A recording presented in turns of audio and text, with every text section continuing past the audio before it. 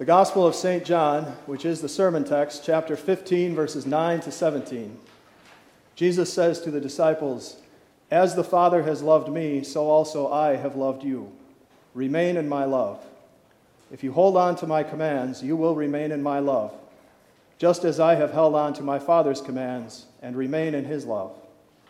I have told you these things so that my joy would continue to be in you and that your joy would be complete. This is my command. Love one another as I have loved you. No one has greater love than this, that someone lays down his life for his friends. You are my friends if you continue to do the things I instruct you. I no longer call you servants, because a servant does not know what his master is doing. But I have called you friends, because everything that I heard from my Father I have made known to you. You did not choose me, but I chose you and appointed you to go and bear fruit, fruit that will endure, so that the Father will give you whatever you ask in my name. These things I am instructing you so that you love one another." The Gospel of our Lord. In the name of the Father, and of the Son, and of the Holy Spirit, amen. There's a whole lot of love in the 9 verses of St. John's Gospel that you just heard. There's so much love in those words of our Savior, and it's almost hard to keep track of all of it. There's love going this way and love going that way and love shooting off to the side. There's love flowing forward and falling backward. There's love climbing up and tumbling down. And in just a second, we are going to try our best, and it is a pretty big challenge, to try to follow all this love all over the place, understand it as best we can, and grow in it as tall and strong as we can. But before we get to that, as you are listening today to all of this love, please try to identify the one place there is no love at all. Where is love missing? And when it's gone, what fills the void? God the Father loves his Son. The Bible teaches us that the Father and the Son are one. They are completely unified. The Bible also teaches us that the Father and the Son are two, completely distinct and separate. If you would like an explanation of how that is possible, you're out of luck, because it's inexplicable how the Father and the Son can be one and two at the same time, but it is what Scripture teaches. Now, because they are one, they understand each other more thoroughly, and they can love each other more deeply than we can ever comprehend. Because they are also two, they are able to express that love for one another. They are able to let it flow back and forth. And they do. Jesus says, "My Father has loved me." And Jesus loves his Father back. He loves his Father so much that when the Father says, "Go, live and die for the people we love," Jesus surrenders the power, the glory, and the security of heaven and comes down into this world to save us from our sins.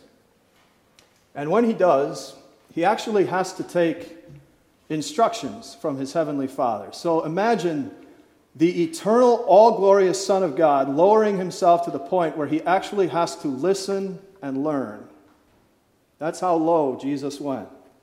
He says, "I heard from my Father." And not only did Jesus hear from his heavenly Father, he accomplished everything the Father instructed him to do. "I have held on to my Father's commands and remain in his love."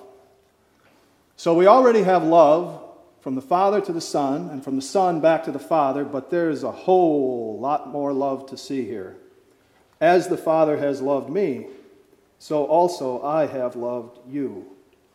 The Son puts the boundless love of his Father into motion, and when he does, it looks like this. No one has greater love than this, that someone lays down his life for his friends. As Jesus speaks these words, he is only a few hours away from doing exactly that. He has come to the end of his perfect life of love. that he lived to earn forgiveness for all pride, coldness, and indifference. And now he is going to lay that holy life down at the feet of the worst human cruelty and do it as an act of love for the forgiveness of our sins. And that makes us his friends. I have called you friends, Jesus says. Some people have a lot of friends. Some people only have a few. Jesus has lots and lots and lots of friends. Everyone who trusts in him is his friend, and not just a friend, but a friend that he died for. Nobody else is ever going to love you quite like that. I have a friend who has 5 kids. Every night when he puts them to bed, he asks them the same question: who loves you more than Dad? Sometimes they mess with him for a while, mom, grandpa, the dog, etc. But finally, they give him the answer he's looking for: Jesus. That guy loves his kids a lot, but he is teaching them the right thing, because nobody is ever going to love them like their friend, Jesus. And of course, friends do things for each other. So besides taking our sins away, as if that weren't enough, Jesus does even more. I no longer call you servants, because a servant does not know what his master is doing, but I have called you friends, because everything that I heard from my Father, I have made known to you. Jesus opens up the mind of God for us. He takes all of those things that he learned from his heavenly Father, he turns around and teaches them to us in parables and object lessons, warnings and encouragements, law and gospel.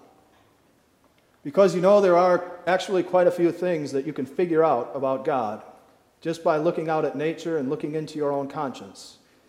But there are some awfully important things that you could never know unless you were taught, like the forgiveness of sins, life in heaven, the resurrection of the dead. In order to understand those things and believe them, they have to be taught to you. And out of love for his friends, Jesus teaches us everything we need to know. Here's another example of something you never could have known. You did not choose me, but I chose you. Why? Why did Jesus choose those men he was speaking to that night? Were they better than all the other guys in Israel? Why has Jesus chosen you and me to be his followers? Are we more lovable than the other people in the world? It's just his love. There's so much love here. Father for the Son, Son for the Father, the Son for you and me. And naturally, because the Father and the Son are one, the Father loves us too. The Father will give you whatever you ask in my name. Love listens, and our Heavenly Father delights in listening to us tell him everything we need and even everything we want. And he cares about us so much that when he listens to our prayers, he will only give us what is best for us.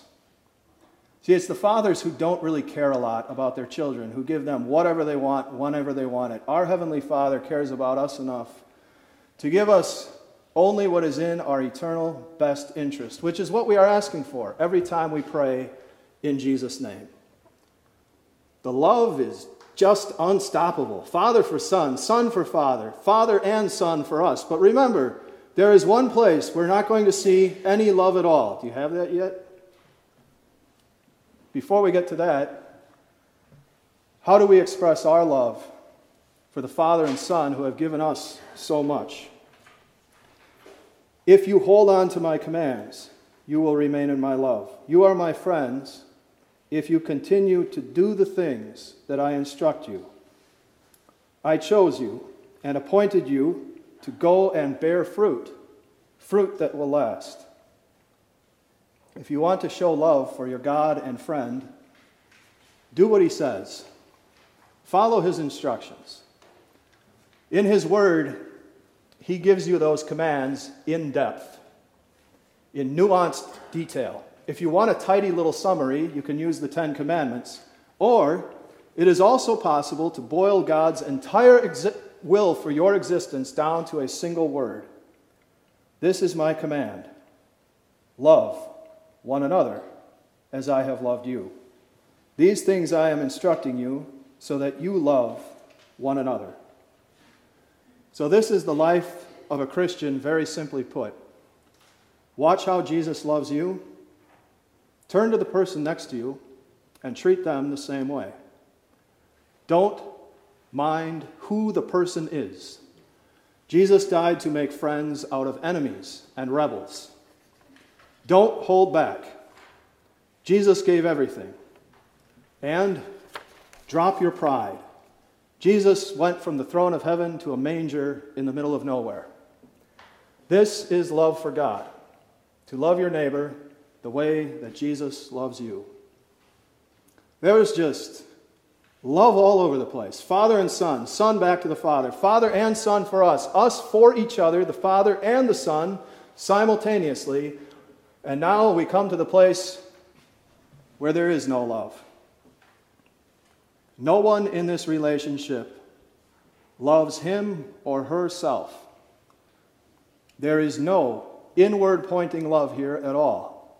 In fact, it was the Father's lack of love for himself that allowed him to sacrifice his own dear Son. And it was the Son's lack of love for himself that allowed him to suffer and die for our sins. So, God's people strive to drive all self-love out of their lives.